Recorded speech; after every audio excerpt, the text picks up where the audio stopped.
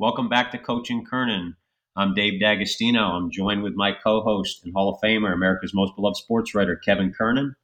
Also joined by one of our resident experts, longtime baseball man, current Colorado Rockies scout, Will George, and actually going to be our newest podcast host coming up real soon with a pitching podcast, and we'll hold the name till we actually do it.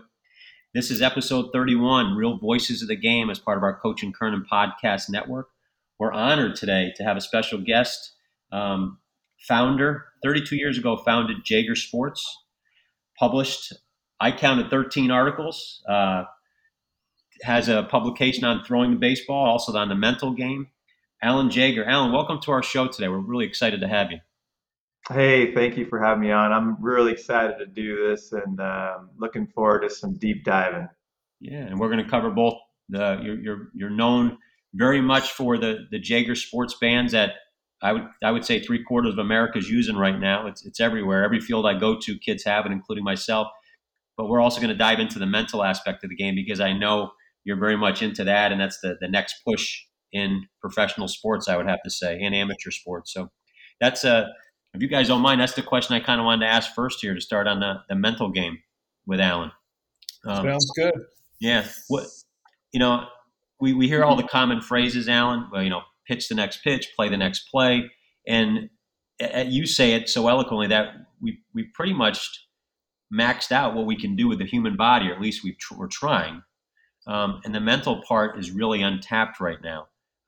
What's some of your thoughts on if you were to pick one thing that kids that are in the audience or parents or youth coaches can pay attention in regards to the mental aspect, just to kind of start us off? What's one thing you would point them to lock in on?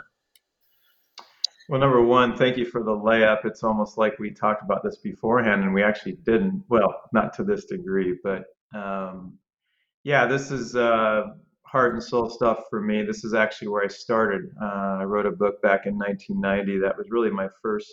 I was a pitching coach at a junior college, and I was loving it. But there was something about the mental game that just pulled me, and so yeah, I felt like that was the first step I really took in the baseball community. As far as the main takeaway, I would hope anybody listening to this would really focus on mental practice. And what I mean by that is if you listen to any sports psychologist talk or anybody in mental training or life management skills,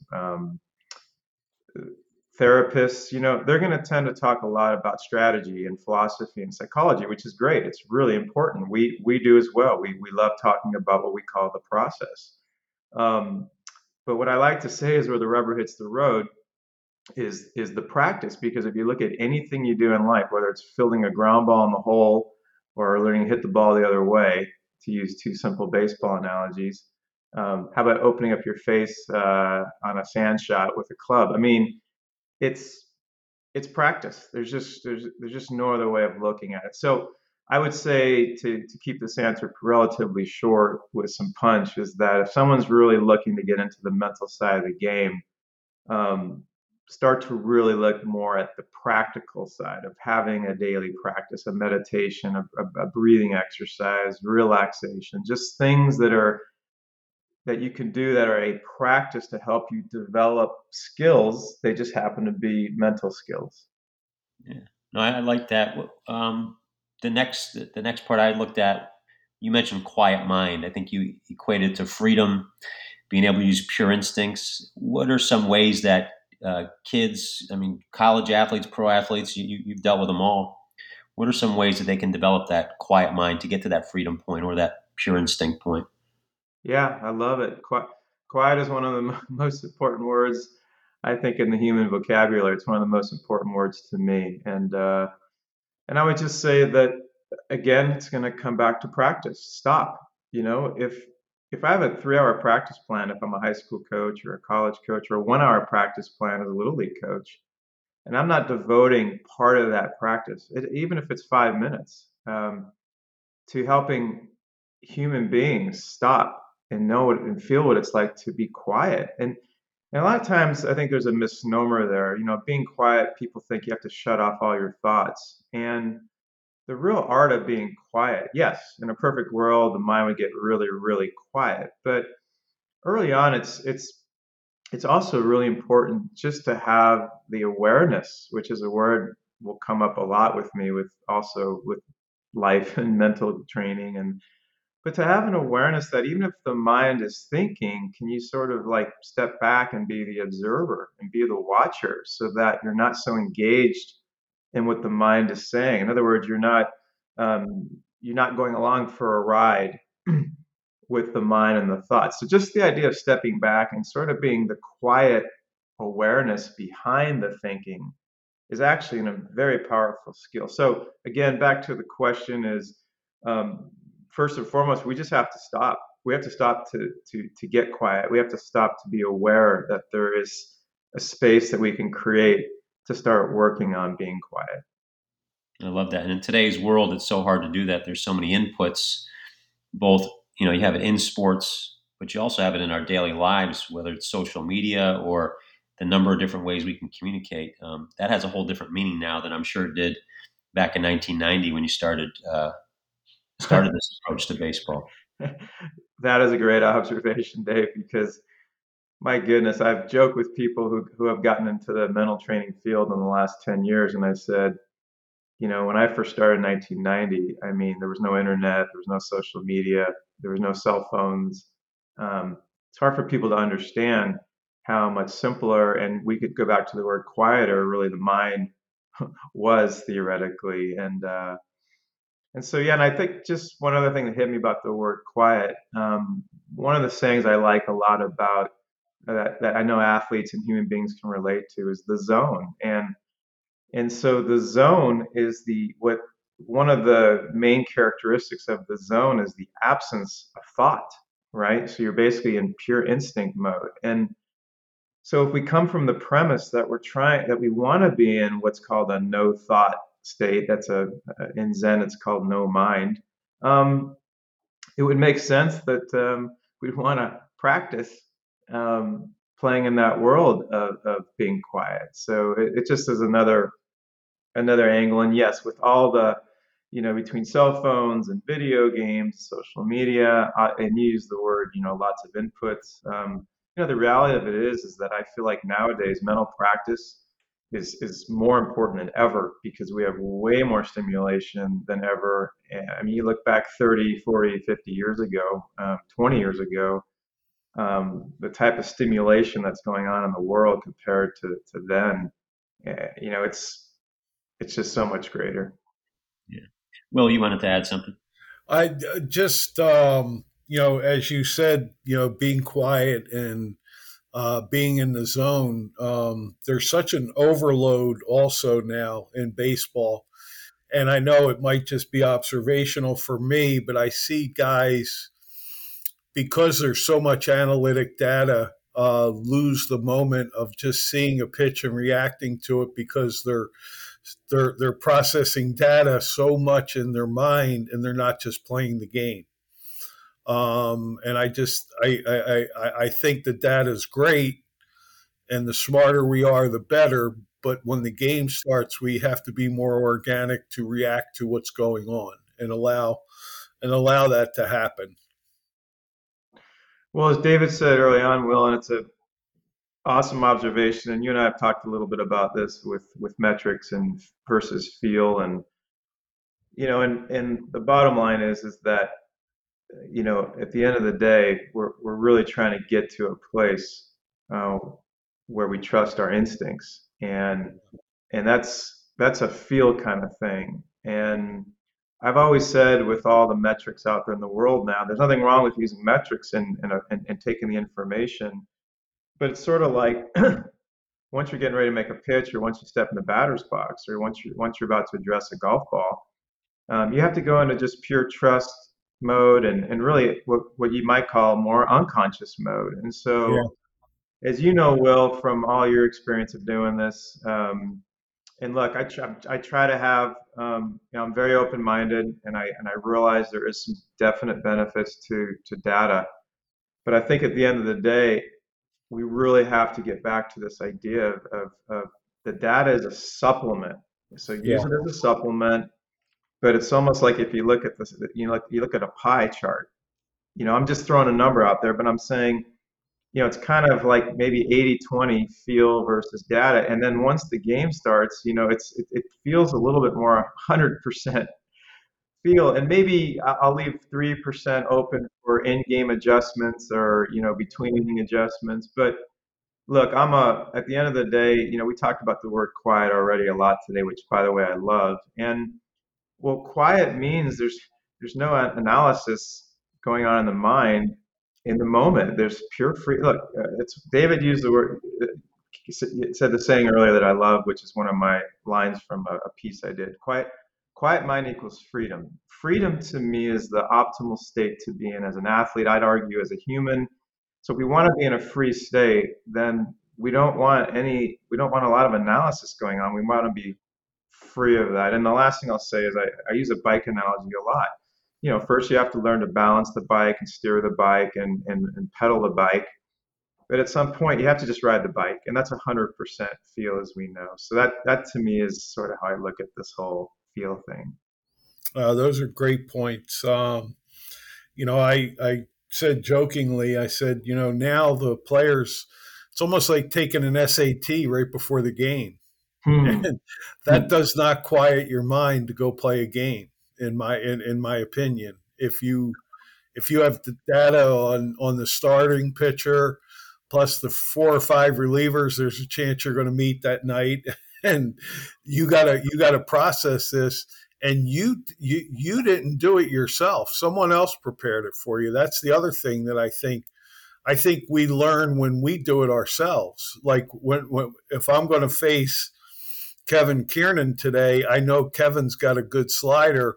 I know that. I've already learned that. But when somebody else told me that, I didn't really learn that. I didn't know what the break and the depth of the slider was. So I think that's why we see, on a given night, a guy take a 0-2 fastball right down the middle, and you go, what could have he been looking for? Yes. So. Yeah. And I love that you added in the piece that I've never thought of that. Well, that's genius. The thought that people are feeding you, scouting reports and data, and even if it's accurate, so to speak, like you said, it's not, you're not as connected to it maybe because you haven't discovered it yourself. And no, I say jokingly, if I cheated on a test, I didn't learn anything. But if I studied my ass off, I learned everything. Yeah. Yeah. And so I have a sense of confidence when I walk out on the mound of how I'm going to attack a hitter, because I watched them take BP, the series. I took notes every night that I was getting ready to go pitch this series. And now I'm ready to attack that hitter because I know what I can do and I know what he can do. Totally agree. Look, I'm a huge feel person. I feel ultimately this comes down to your feel.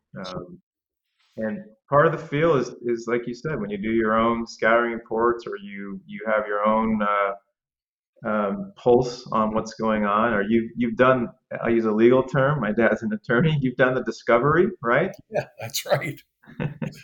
Great analogy. Thanks. Alan, Kevin here. It's funny you talk about that because I think this is a good way to get into what we're doing, because I think their understanding listening to this that maybe your mind is a little bit more at ease. Let's accept this information. But I come from the similar, School of Hard Knocks from way back when.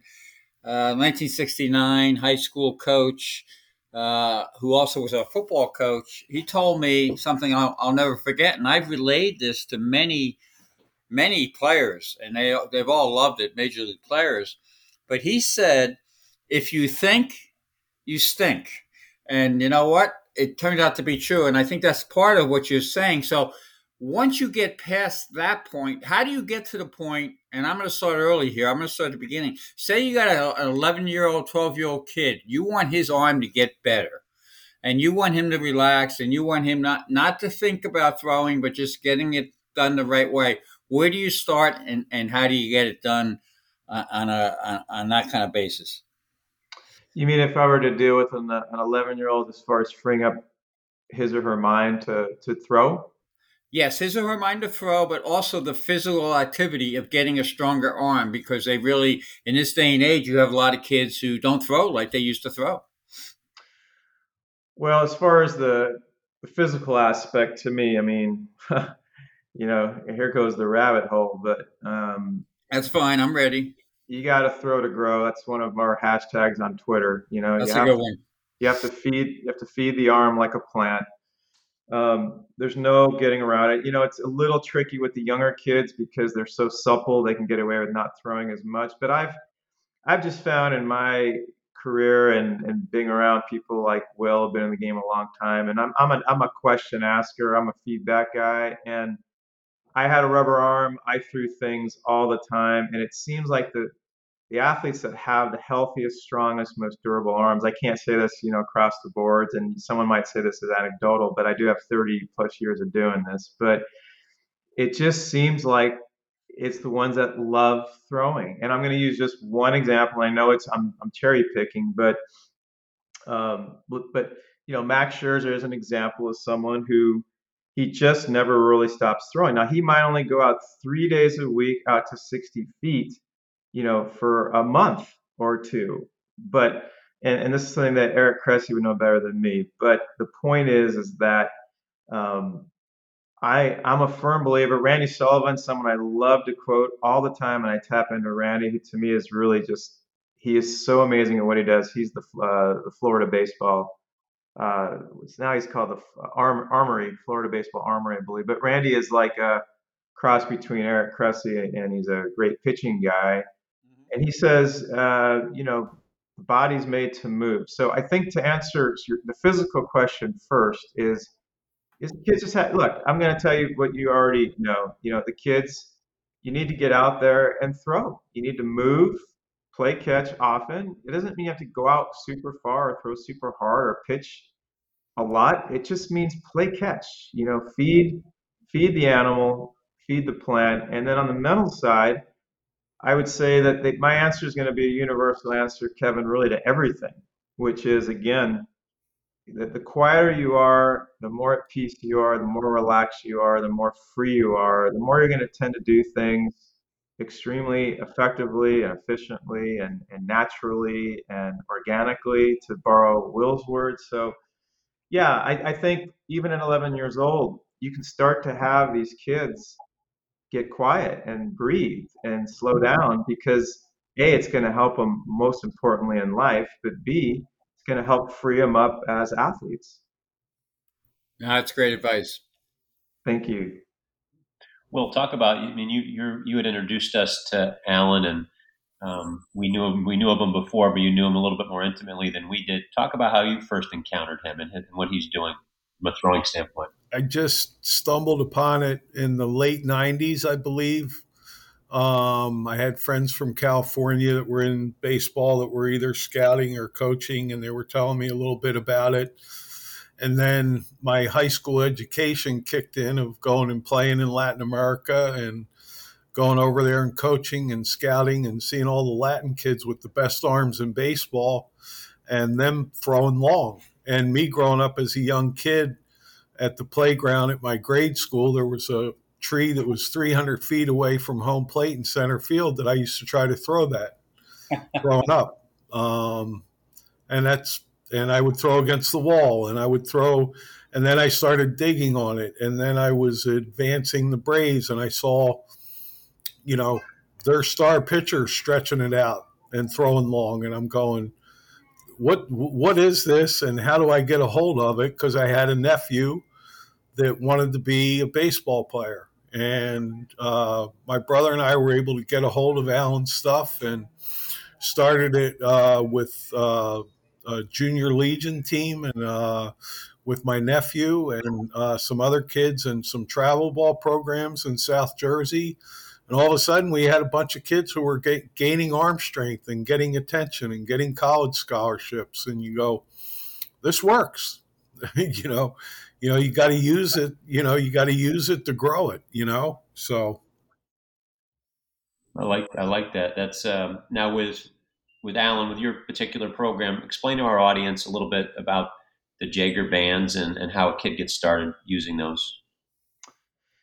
Yeah, well, look, I would put that under the topic of arm care and injury prevention, of course, to start with. So whether they use our particular bands or any form of resistant bands. Number one, I have a background in yoga, so to me, I've always looked at resistance training, band work, even being in the pool. It's always felt natural and organic to me because I don't know, there's something that feels just right about sort of the stretching and kind of the non-aggressive side of it. So I just love elasticity. I love range of motion. I feel like bands are like doing yoga in your arm, so to speak, or your shoulder, and really technically your body. So I would say number one, just for people to be aware that arm care, and luckily nowadays it really does feel like it's part of the nomenclature, but I would still say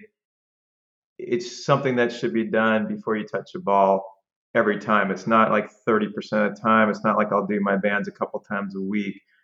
It is a precursor to throwing. And one of the reasons I love bands before I throw is, and I actually play tennis, like 3 times a week. So I do it before I play tennis. But to me, I just feel like before I touch a ball, I'm already hot and warm and lathered, and I feel like I feel like I've already, let's say, thrown 15 minutes with light effort.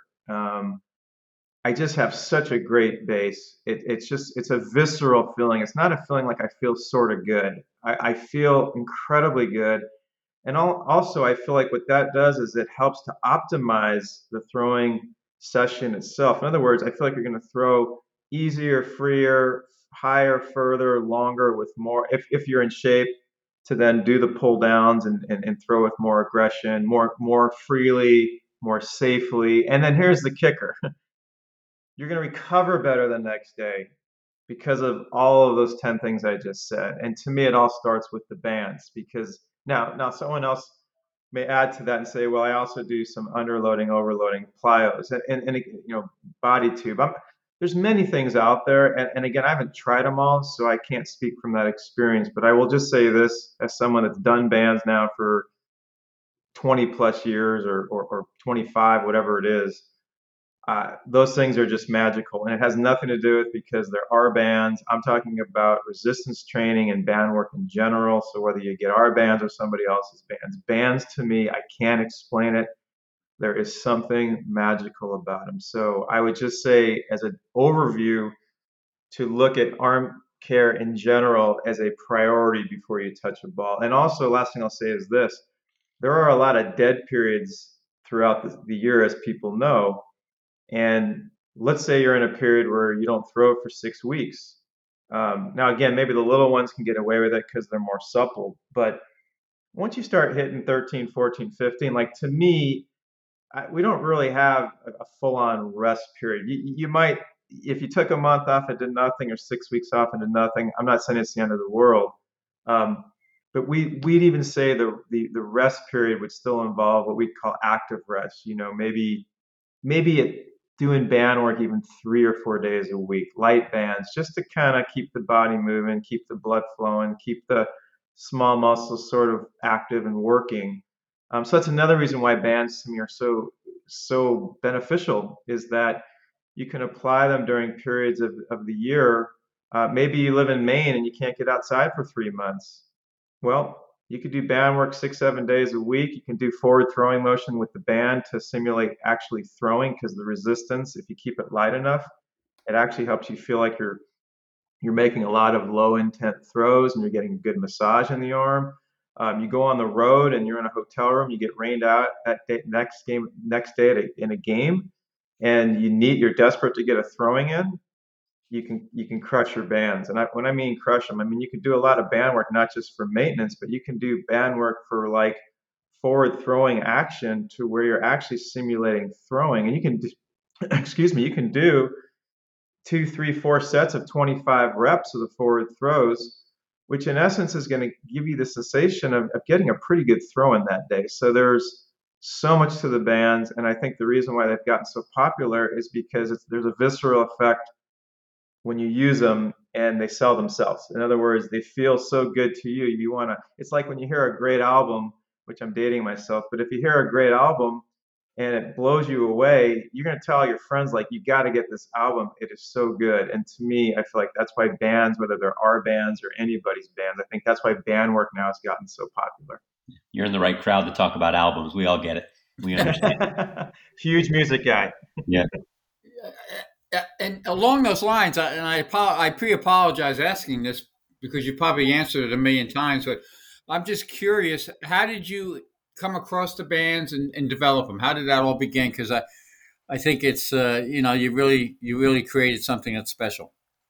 Yeah, well, first of all, I'm going to give a shout out to Dr. Job and Dr. Kerlan, and I'm sure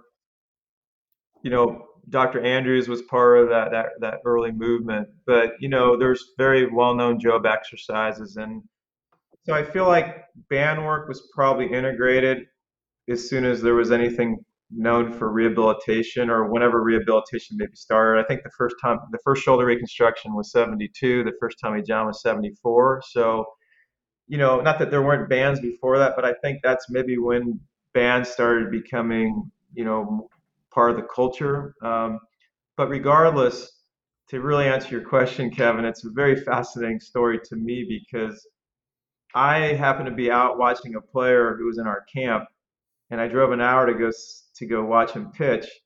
And there was a really, really well-known hitting guy out there who played at Cal State Northridge where I played. He was an All-American, and he was a hitting guy, but he had an injury with the Twins in the minor leagues, and so he started doing band work. This is like early 90s. Okay. Sorry, this might even be late 80s. And I'll tell you his name in a second because you're going to know his name. And we started talking, and he started telling me about bands. And he said, "Yeah, I use these bands for like overstriding, but they're also great, like that's what I think we first." Let me go back to the fact he did the bands with the Twins. He could not believe, because he thought maybe his career was over for all he knew, and he could not believe how healthy and strong his arm became. And so he wanted to bring this to the public and let people know, like, hey, this rehab stuff or prehab stuff really works. And so we started talking, and I'm a pitching guy, he's a hitting guy, and he's telling me about these bands, and I'm thinking, like, luckily, I think at that time I'd already done some yoga training, and so it resonated with me. So long story short, that person's name is Perry Husband. And Perry is very well known for effective velocity. He created something called effective velocity, which has become very popular out there in the world.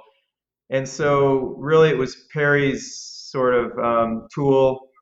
And I think what we really did is we took the tool and we started promoting it and getting it out there in the world, and making this like hopefully something that people see as a prerequisite really to throwing. And so Perry was really, to answer your question, Kevin, Perry was the one that was really doing, that had this actual apparatus. We basically made the wrist cuffs more comfortable. We changed the clip so it's stronger, but essentially it was really Perry's, I don't have to say if it was his invention, because it might have been already out there in the design that it was in.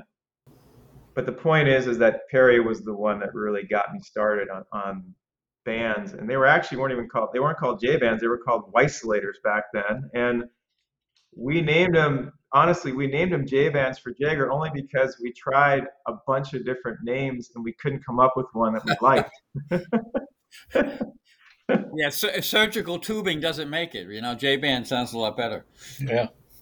Well, at the time, believe it or not, Kevin, I mean, maybe because J bands, I don't know, maybe there's a Jay Giles band, I don't know. But to be honest with you, we really tried to come up with like a cool, I think it turned out to work out really nicely, because it's nice that it is the last name of our company, but we tried to come up with something kind of unique and different, and we just couldn't agree. We couldn't find something that really resonated, and so we just defaulted to J bands. And so, and I'm glad we are now, because it's sort of nice, because we're more than J bands. We're a throwing program, we're a mental training program, and or yoga. So for us, we're glad that the J bands really are an extension of what we really represent.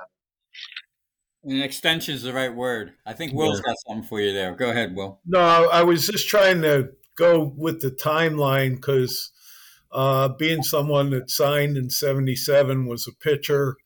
We did no weights. We did nothing to take care of our arms, which all this does, and I'm paying for it now. I can't raise my left arm above my head. I've had a torn rotator cuff, and I got tons of scar tissue in there. But I think like in the mid 80s, you started to see ankle weights as cuff weights, where guys started utilizing them. And that's when Dr. Job and Andrews and all the different arm doctors were coming out with the benefits. But a lot of organizations moved slowly to use them. Like we never had them where I played, and none of our trainers knew anything about it. And then when I started coaching in '86, I started to see people utilize at least the ankle weights and do all the different exercises with those. But the J bands are so much better, and you can take them your whole life from, just by where you stand while you're doing them as your arm gets better and stronger and better range of motion. So I think the other thing too, Will, that I love about them is when I first got a hold of them, I started seeing other bands out there, like one that had a baseball at the end, and a lot of them that have handles, and I think mainly for physical therapy clinics. Some are just the elastic tubing itself. And what happened is anytime I would grab something, whether it was a ball or handle, I felt like there was tension in my arm, and it was usually going to go either to my forearm, elbow, shoulder. And I've always felt like just like wanting to throw a baseball with a loose, relaxed arm, or a softball, or tennis, yeah, or anything. And so what I love about our bands, you put the wrist cuff on, and your arm is free and loose and relaxed, and you don't have to grab anything. And there's some exercises that are just like reverse throwing or external rotation, like anything going in the reverse direction. They're very difficult, and to grab something, it's hard to stay actually in the proper technique. And so I just, it's not a self plug. I love our bands for the fact that they have those wrist cuffs and they can just really free you up. And so, yeah, so it's funny how this has all evolved because honestly, there weren't bands when I played. I mean, the last year I played was like the summer of '86 or '87. I was in the Jayhawk League, and ironically, our pitching coach came to us and he had sand in a tennis can, yeah. and it's probably similar to some Job exercises, but I had not seen tubing until that point. I don't really think I remember seeing tubing until I met Perry, which might have been '93 or something like that. I actually saw one time a 12-ounce can of baked beans being used with the Job exercise. Wow. A trainer was utilizing that because it was 12 ounces, and Yeah. it fit nicely into the guy's hands, and he had guys doing it. And I said, "What are you guys doing? What is that?" So it's a Yes. can of baked beans. Yes. Like, Yes. No, I know my old high school coach is listening now, and he's smiling when you said that tennis cans filled with sand because that's what we used way back then too. He had us all strengthening our arms with that. Talk about the throwing program, Alan, the long toss program that goes along with the J bands training. You used the phrase pull downs. Kind of start from the beginning with our audience and take us through the starting phases of long toss. Yeah, well, boy, I can go a good 8, 10 hours straight on long toss. Just love it so much. And to me, when I played, I long toss without even knowing there was a term long toss. I think to answer your question, Dave, just to start with is I want to go back to nature. I have a saying which is nature always wins. I want to use nature to my advantage. If a tidal wave is coming at me, I'm running away. I'm not going to try to fight a tidal wave. Nature is powerful. So Long toss to me is nature. So I just want to start with that opening. And what I mean by that is that if you roll out of bed and there was not a throwing program anywhere and you didn't know what you were supposed to do or not supposed to do, you're going to throw the ball with some arc to start with and some height, because what it does is it lets the arm stretch out and free up and what we like to call open up naturally and organically. Um, so long toss is really about this idea of, number one, listening to your arm. It's not a set amount of distance on any given day. Um, but two is to throw the ball out incrementally, slowly uphill. So my first few throws, a lot of times I use the analogy to make it really simple of a quarterback throwing a screen pass. So everybody can kind of identify with that. The idea of lobbing it, if you will, because you're not warm yet. I mean, now with bands and stuff like that, you are very, very warm. But let's just say you haven't made a throw yet with a baseball. So number one is we want people, when they first start to play catch, to throw the ball with some arc, to throw the ball with what we call really low intent. We actually use the term massage throwing. We want it to feel like a massage, because the better you free up and open up and stretch out the arm with these nice incremental angles uphill, what happens is that the arm can now be in the most safe position to be more aggressive and explosive on the way back in. So now to your question, David, about pull downs and long toss. So long toss for us is really about two phases. Phase one is the stretching out phase, which I just sort of talked about. So we move away from our partners with very, very low intent. The intent gradually increases the further we go, as does the arc. You would only go out as far as you can go out on a certain day, of course. If you throw 6-7 days a week, through a lot of experience on our part, it will take about 2 to 3 weeks for, let's say, someone 18 years and above to get out to their max distance. It might take 2 weeks for someone between 12 and 15, maybe 12 and 14 to get out to the max distance. The point is this, is that you do the stretching out phase only until you get to your max distance. And that max distance may change a month from now and 6 months from now. But for now, let's use a very simple example. Let's say you have a 15-year-old player. Let's say the player has an average arm. So let's say that through proper training and progressive building, let's say they get out to 200 feet as a really simple number. Well, I'm going to just say it's going to take 14 to 21 days to get to that 200 feet doing this right. Once they get through the stretching out phase and they've gotten to their max distance, they're ready for the second phase, which is the pull down phase. And for us, all the pull down phases is it's coming back to your partner. We come in approximately 10 feet of throw. But the idea is this: you're taking your max distance throw. We're going to say 200 feet equals X. And we're going to take that X, and then we're going to come into 190, and we're going to still throw it 200 feet. We're just going to lower the arc a little bit so we don't throw it over our partner's head, of course. And then we're going to come into 180, and we're going to throw it 200 feet again. And we're going to aim a little lower, and so on and so forth. And that's the idea of pulling down, that you're taking your max distance throw that day, and you're maintaining the exact same intent of your furthest throw, except you're lowering the arc. And of course, you get to a point as you get closer and closer. We tell kids not come in much closer to 70 feet unless you have a geared up catcher, because I just say, even for a disclaimer, 70 feet, even with a geared up catcher, including a face mask, because as you get closer and closer, when you get out to some of these further distances, and you do maintain the intent, which is an art form, it's not easy to do this. It takes a lot of practice because people are not used to maintaining that full intent. They're used to actually decelerating on the way in, which opens up a whole nother door to how you create more velocity because you're decelerating. But anyway, you come in slowly and slowly. And the idea is that because you went 200 feet, let's say at 35 degrees uphill, if you're now maintaining that 200-foot intent at let's say 70 feet, well, you're going to basically have to aim 10 feet in front of your catcher for the ball to end up at thigh high with a 200-foot throw. Now imagine someone at 300 feet, imagine someone at 350. If you're at 350 and you're coming back in, and imagine you get to 70 feet with a geared up catcher with a face mask.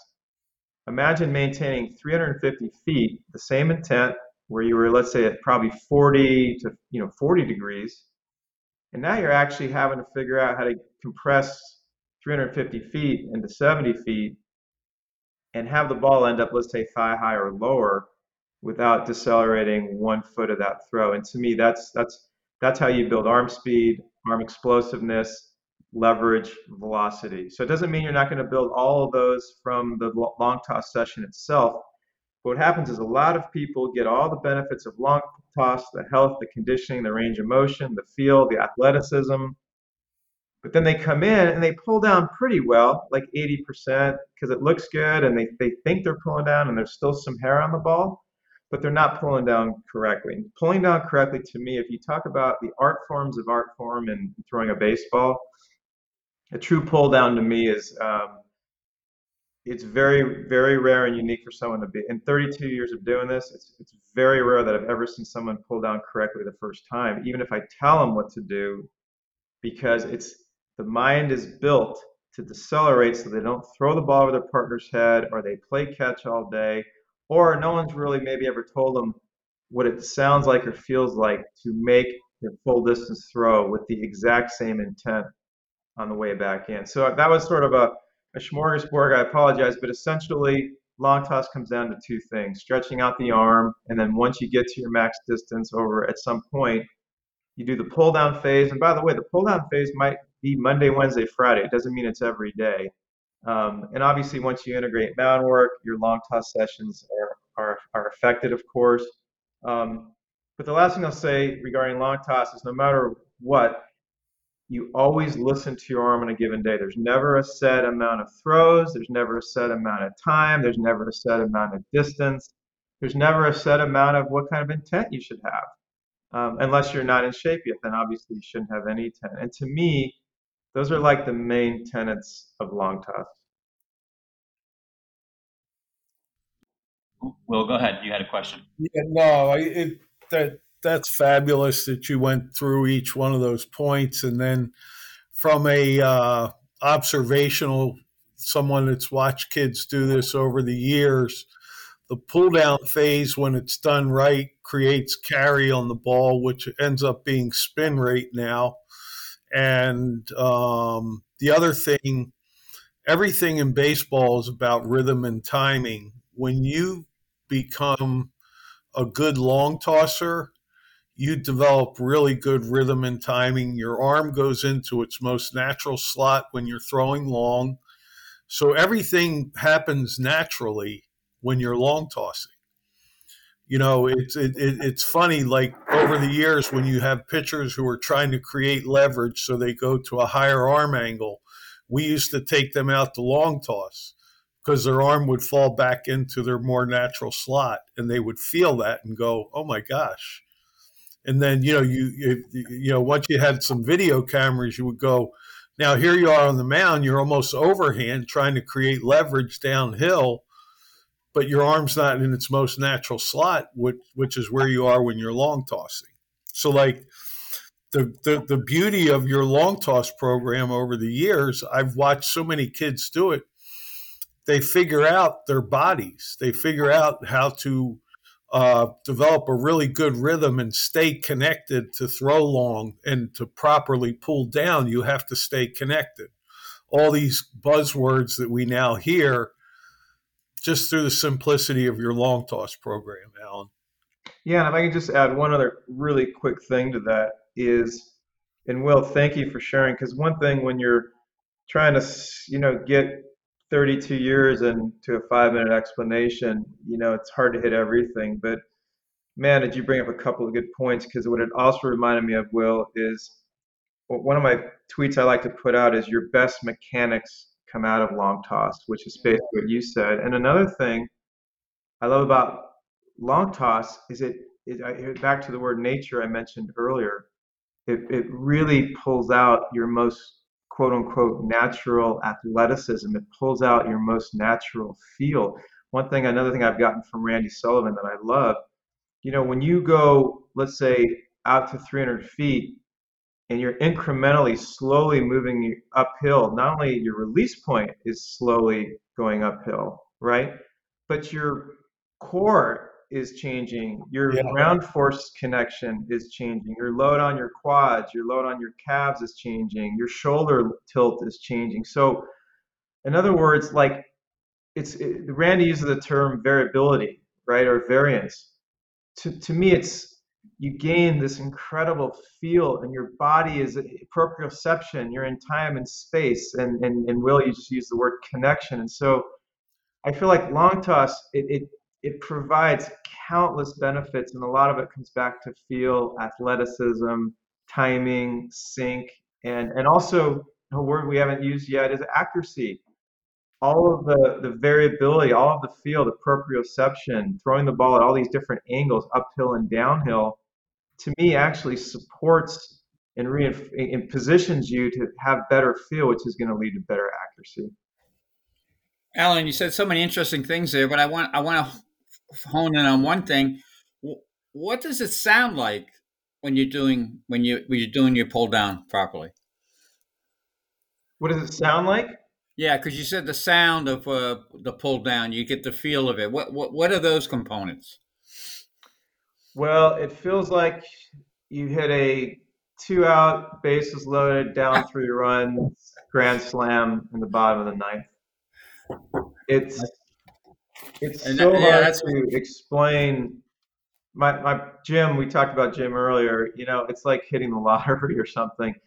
It's a feeling that it's an art form, right? And, okay. and the reason the feeling to me is so magical is because until you do it, I would put it this way. Most people have not done it. Now, it doesn't mean people have not gotten on a mound or thrown a ball across the infield as hard as they can, so to speak, or with full intent, whatever term you want to use.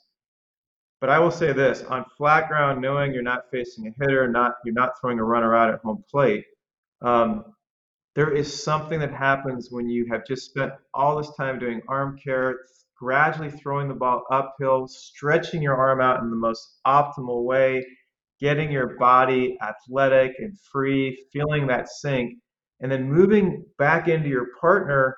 Again, I'm just telling you from so much experience, the average athlete on the way in, they're just going to tend to decelerate because they don't want to play chase all day. People are watching. They want to make sure they get to their partner on a fly.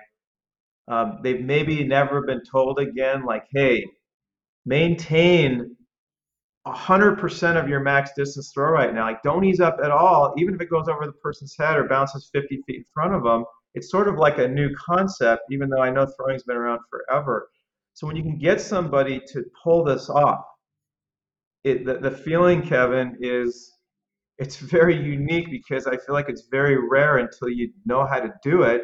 It's like that saying, you don't know what you don't know. So when you finally do it, you just sort of enter this different place. And that's where I feel like people can start to tap into more velocity because you're kind of in a rarefied place for rarefied things to happen. The feeling is just, it's hard to explain, Kevin, but again, it's sort of like you've touched something that you just maybe have never touched before. And also the feeling of like the sync, like Will used the word earlier, the timing and the sequencing. It's a special feeling. That's the only thing I can say is when you pull down correctly and it comes out of your arm the right way and your fingertips and the ball has, as Will use the word carry, I'll add another word, life. Yeah. There's a different kind of carry and life on the ball, and I'm telling you, I have stood in on so many guys pulling down correctly over the years with a lot of velo, and even not a lot of velo, in the jump on the ball. And sorry for the long answer, but Will also used the term earlier about spin efficiency or spin rate, and Yep. there's zero doubt in my mind, and I can't say there's not enough data yet, but I know two organizations that I've talked to about this, and they definitely feel like there's a correlation they find from throwing uphill into downhill with improving spin efficiency. And I don't think there's going to be any doubt moving forward that this is going to start coming out. So there's some data and metrics for the data and metrics people on the call. But I do feel like uphill into downhill throwing is going to show for sure in time a very strong correlation of improvement. The sound is I'm not good at sound effects, but it's because first of all, I always had kids do 4-seam because you want those seams to work for you. And it gives you that, wow, you're really behind that ball. That ball's staying straight. It's carrying. It's got great finish. You hear that when those fingers stay behind the ball. It's really neat to listen to. And then you just mentioned uphill, Alan. That's an old school thing. The San Francisco Giants for years, when Les Moss was an old catcher that went from Houston over to the Giants, and he had been with the Tigers. He was a pitching guy who used to have his pitchers throw on the backside of the rubber. Yep. For the pull down portion of things. I still do that with kids in our workouts. We do it with softballs in the wintertime, and then they get on the mound and it's like, holy mackerel, because you slow your body down, you figure out how to get on time to throw the ball down where you're supposed to throw it, which is what pull downs do in the long run.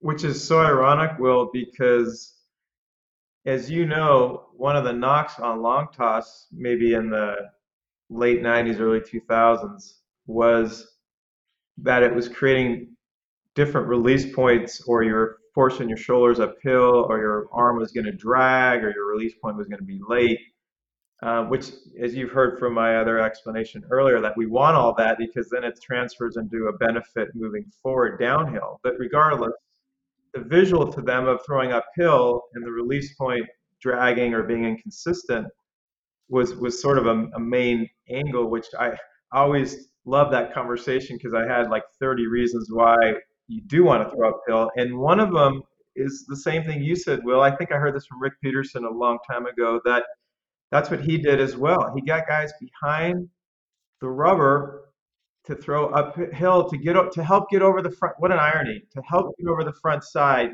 throwing exactly. uphill. So, Will, I'm glad you brought that up because that's a very cool reminder of why throwing uphill. That goes back to like 1980.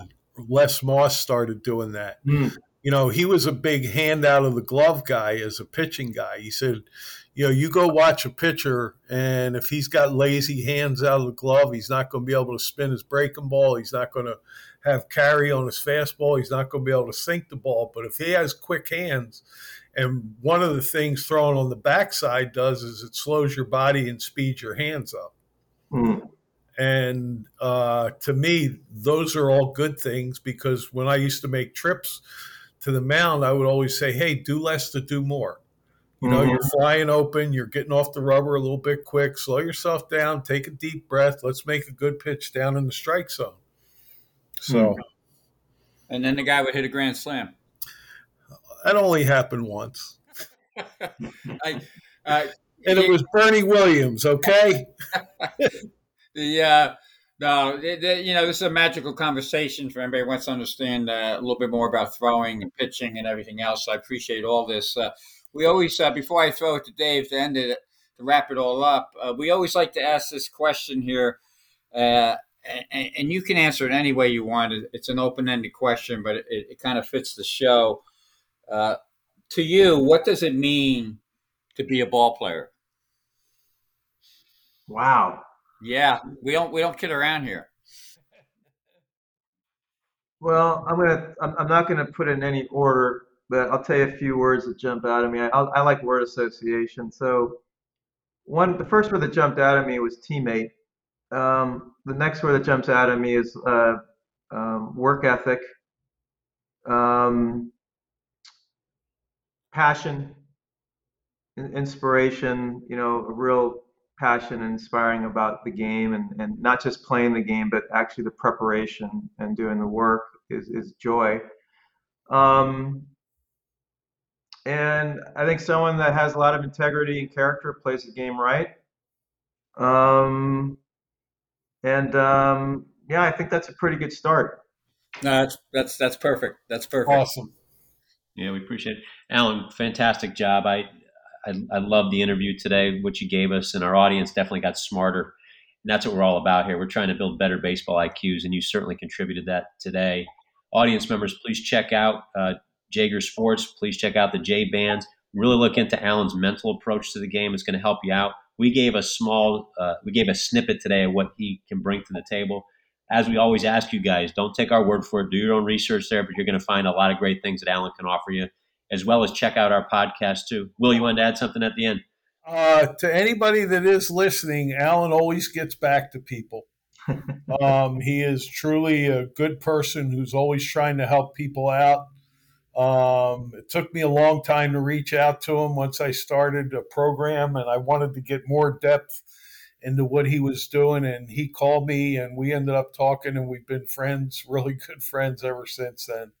And he is always trying to help kids get better. So if you have questions, reach out to him. I know, he may not get back to you the second that you send it, but him and his partner, they've helped so many kids over the years. It's incredible.